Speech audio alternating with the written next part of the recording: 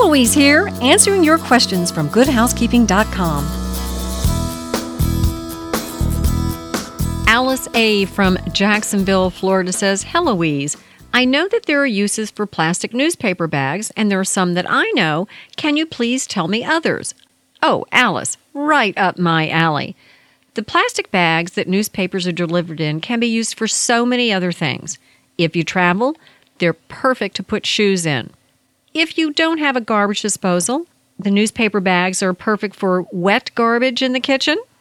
If you walk your dog and you are a responsible dog owner, use the newspaper bag, slip your hand into it like a glove, pick up after your dog, pull the bag off, tie it, and throw it away.